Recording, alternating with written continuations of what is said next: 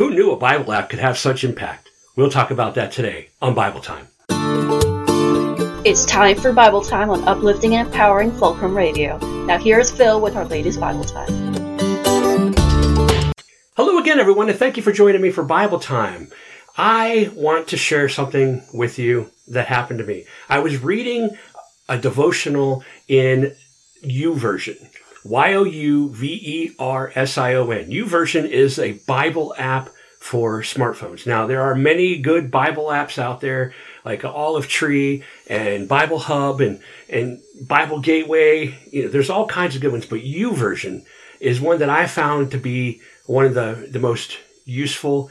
You can have friends on it, like social media. You can see what your friends are reading. You can share with them what you're reading. It's got devotional plans, and there's 2-day, 3-day, 7-day, or a whole year plans that you can follow on this app. And I just highly recommend, if you haven't already downloaded YouVersion, to make sure you do that, or some kind of app. And what better way? You don't have to carry around a big Bible all the time. You just got it right there in the palm of your hands. And we all know we have our phones in the palm of our hands, probably way too much. But anyway, I'm going to turn to Hebrews chapter 13, beginning with verse 7. Remember your leaders who spoke the word of God to you. Consider the outcome of their way of life and imitate their faith. Jesus Christ is the same yesterday and today and forever. I have heard and I've spoken that verse 8 many times. Jesus Christ is the same yesterday, today, and forever. And that is true. And it is speaking of how eternal our Lord and Savior Jesus Christ is. He has not changed from the moment that he, with the Father, spoke into existence the entire world until the moment that he died and was resurrected, and even now sits at the right hand of God the Father Almighty. He hasn't changed. Okay? But taken in context of what with that verse prior to it, to remember your leaders, the teaching of your leaders and their way of life, and imitate their faith. Wow, that just it hit me really strongly. Like, we need to make sure that we are not prideful people in thinking that we are greater than anyone who is trying to teach us. But at the same time, as leaders, if you're a leader, you need to make sure that you're not believing that you are so far above someone else. And my whole entire life in career and ministry and all that I've been doing and learning to do, I have asked God constantly, don't let me become prideful, because I know where I came from. I came from someone who did not know what John 3:16 was when I was probably about 20 years old. I mean, I came from someone who went to church 6 times as a child. I am someone who, until I read the Bible all the way through, didn't even know there was that many books in the Bible, and some of these names, and like Hosea and Malachi, what are these?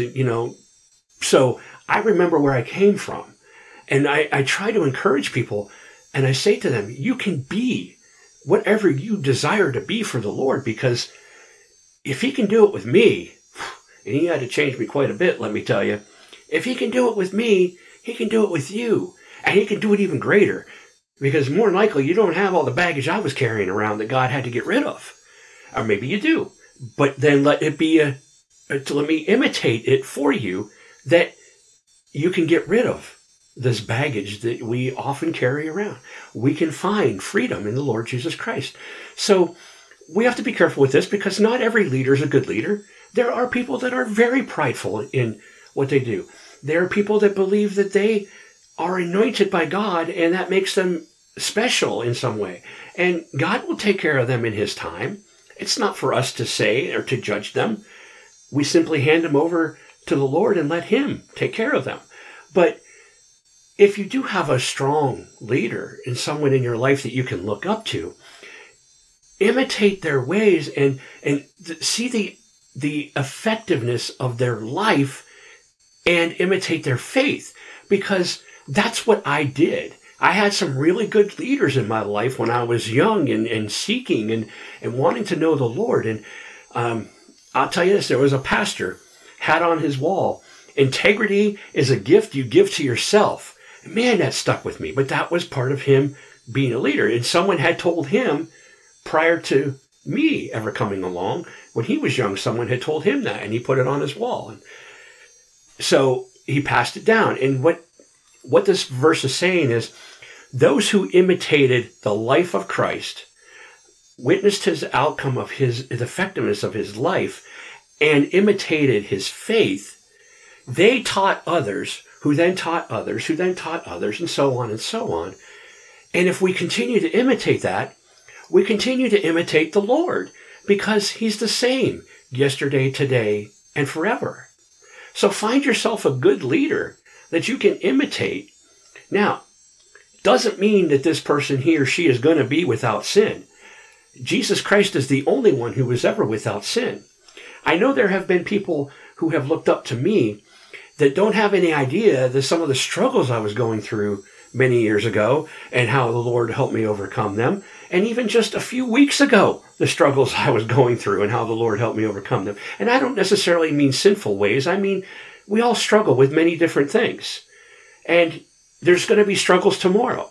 I had an incredible struggle today that I had to go through and navigate. It's part of life. But Jesus Christ has overcome this world. And when we look to him and look to those who followed him, we can imitate their faith, and we can be like him because he's the same yesterday, today, and forever. So look to your leaders and imitate them when they're good, strong leaders. But how do we know? We got to take it to God and weigh it against the Scripture. The Scripture, that's the authority. So imitate it and weigh it against the Scripture, and you too can become an effective leader for someone. You can help someone imitate your faith, which is why I love testimonies. I love to give my testimony. I love to hear testimonies because, first of all, it was testimonies as I was seeking God that helped me say, oh, I can be better. Oh, I can overcome. Oh, I can get over this. Okay? And now when I give my testimonies, I know I'm helping others.